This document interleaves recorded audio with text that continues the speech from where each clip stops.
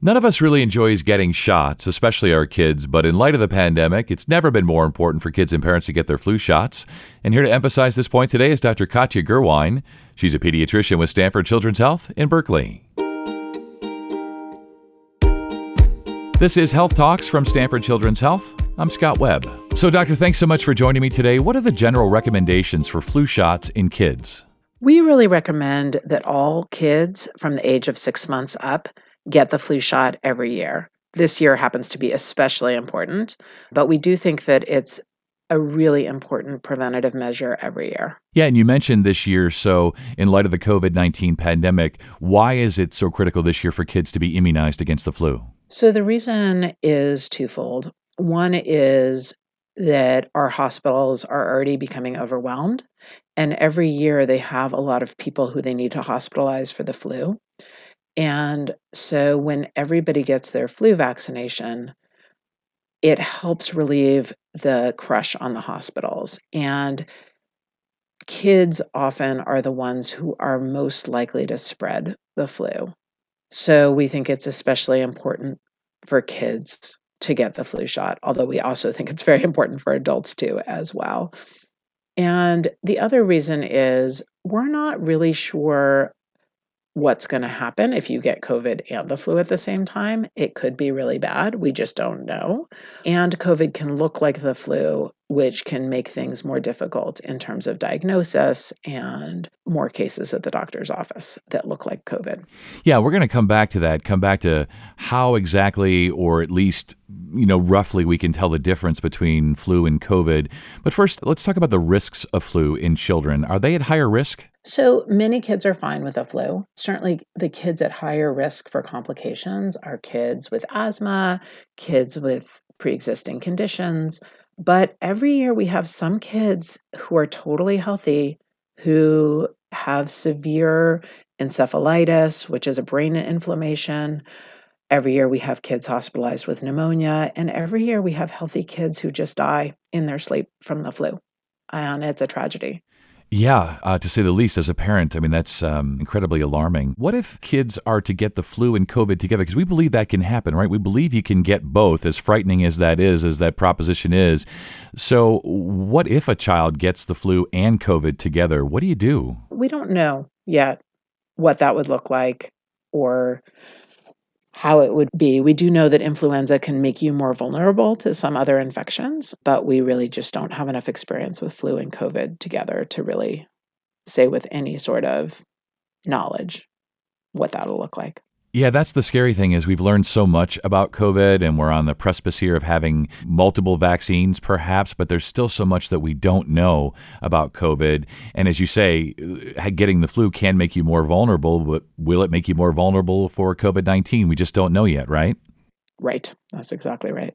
So we feel like it's better to be on the safe side and really try to immunize as many people as we can against the flu. And of course, we would like to immunize people against COVID once that's available as well. Oh, gosh, you're so right, Doctor. So we mentioned how do we tell the difference between the flu and COVID-19? And there are some things I've heard, loss of taste and smell. That's one of the main things that I've heard from doctors is that, the flu and COVID can be pretty similar, but if you have that sudden loss of taste and smell, that might be an indication that it's COVID. Is that your understanding? That is true. Although some people, when they have some nasal congestion with the flu, also have a loss of taste and smell. But if you have loss of taste and smell without nasal congestion, that makes it highly more likely to be COVID. But otherwise, they look pretty similar. A lot of people just get sore throat, fever, cough. Can happen with flu or COVID. Headaches, body aches. So let's come back now to the flu and let's talk about the vaccine. How protective is the flu vaccine? Of the last 20 years or so, I'd say 80% of the years, the antigenic strains match. So that is to say, the shape of the flu when they're making the immunization matches what immunization they're making. And about 20% of the years, the flu virus mutates so that it's not an exact match anymore. But even those years, the people who get the flu shot still seem to be much more protected against hospitalization and death, even the years where it's not an exact match. And that's the thing about the flu vaccine. It can prevent the flu in some, But others may get the flu, but it might be a less severe case, right? Definitely, if you get the flu shot, it is much less likely that you will get or transmit the flu, but it can still happen, but it tends to be a much lighter case. And are there possible side effects of the flu vaccine for kids? Yeah, just like anybody else, anytime you get an immunization, your immune system can get activated and you can feel the effects of your immune system activating with fever or feeling under the weather or less energy or headaches or body aches. But I would say the vast majority of kids who get the flu shot that I know have no side effects other than a sore arm for a couple days. Yeah, both of my kids got the flu shot this year, and of course they were mad at me for a bit. And my son is convinced, as many people are, that the flu shot gives you the flu. Could you clear that up for my son and everybody else? Sure, the flu shot can absolutely not give you the flu. It's not a live virus. It just activates your immune system and says, hey, this is the shape. Can you make a shape to match it in your immune system? And when your immune system gets activated, you can feel that in the same way you do when you're ill, but it didn't give you the flu. And most people don't even have that side effect at all. Most people just don't feel anything afterward. Exactly. You're so right. So when we talk about nasal sprays, is that an option for kids? Well, theoretically, yes, but since we're trying not to get near anybody's nose or mouth, and because when we give the nasal spray, kids often tend to excrete more respiratory droplets, we're not doing it this season because of COVID. Some places maybe. People can order it, but we are not, just because it feels more risky to the staff.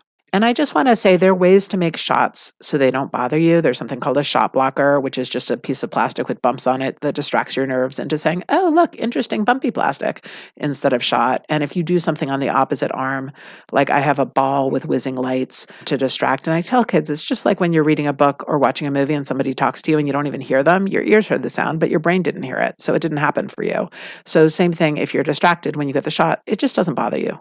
Oh, that's really cool. And I wonder, does that work for adults as well? Oh, totally. Is there anyone who shouldn't get the flu shot? Anybody under the age of 6 months, so very young babies, it's just not effective. It wouldn't be dangerous, but it wouldn't be effective. So it's not approved for their age group. And theoretically, anybody who's had an anaphylactic reaction to flu vaccine in the past, I've never met or heard of anybody who that's actually happened to, but that would be theoretically a reason not to. And when's the best time to get a flu shot? Usually October is the best time, but at this point, better late than never. As we get close to wrapping up here, Doctor, where do you recommend parents take their children for the flu shots? We're talking about that. Do you recommend going to stores or providers' offices or the hospital? What's your best recommendation? We always love it when they get their flu vaccine at the pediatrician because we know them well and we tend to do things that make it more fun or better tolerated for kids. But that said, it's the same vaccine everywhere. So if it's a lot easier for parents just to haul the whole family over to CVS on a Saturday or Sunday, that's fine too. We do have a lot of drive-through flu options at Stanford as well. So better to get it at the place that's easiest and fastest. But if you can get it at your pediatrician, that's the absolute best. Yeah, that sounds right. And I didn't know about the drive-through options, but that's good to know. So, Doctor, anything else you want to tell people about the flu, vaccine, mixing it with COVID and all of that? What else can we tell people today? One other thing that I hear a lot from people is, well, I'm not seeing anybody. I'm not going anywhere. I just have a mask on. So I couldn't get the flu anyway. And I just want to say that even with shelter in place, I am still hearing people, my kid got a fever. I have a runny nose and a sore throat. And, we test them and it's not COVID. People are still getting sick, much less, but they are still catching things even though they feel like they are still being so careful with shelter in place. They are still catching them. You can still get the flu even if you're being really careful. So not to feel like, oh, well, I wouldn't get it this season. Anyway, it's still important to get the flu shot. Yeah, that's a great way to end, and I think you're so right. I mean, I mask up, I keep my distance, I use hand sanitizer like it's my job, and I still have gotten a couple of minor colds along the way. And I think to myself, how is that even possible? I'm doing every possible thing I can to protect myself, and yet I've still gotten some colds. And it's the same thing with the flu. You may think that because you're not going out as much and you're not around people as much, it's still important to get the flu shot, right? Yes. And we're hoping that if enough people immunize and people are careful with masking and sanitizer and distancing, we're hoping not to see the flu much this season. We are already seeing it somewhat. It is already here, but we're hoping not to have a lot of people get it. Doctor, thank you so much for your time and your expertise today. Really great having you on, and you stay well. Thank you. That's pediatrician Dr. Katya Gerwein. For more information, visit stanfordchildrens.org. And we hope you found this podcast to be helpful and informative. If you did, please share it on your social channels and be sure to check out the full podcast library for topics of interest to you. This is Health Talks from Stanford Children's Health. I'm Scott Webb. Stay well, and we'll talk again next time.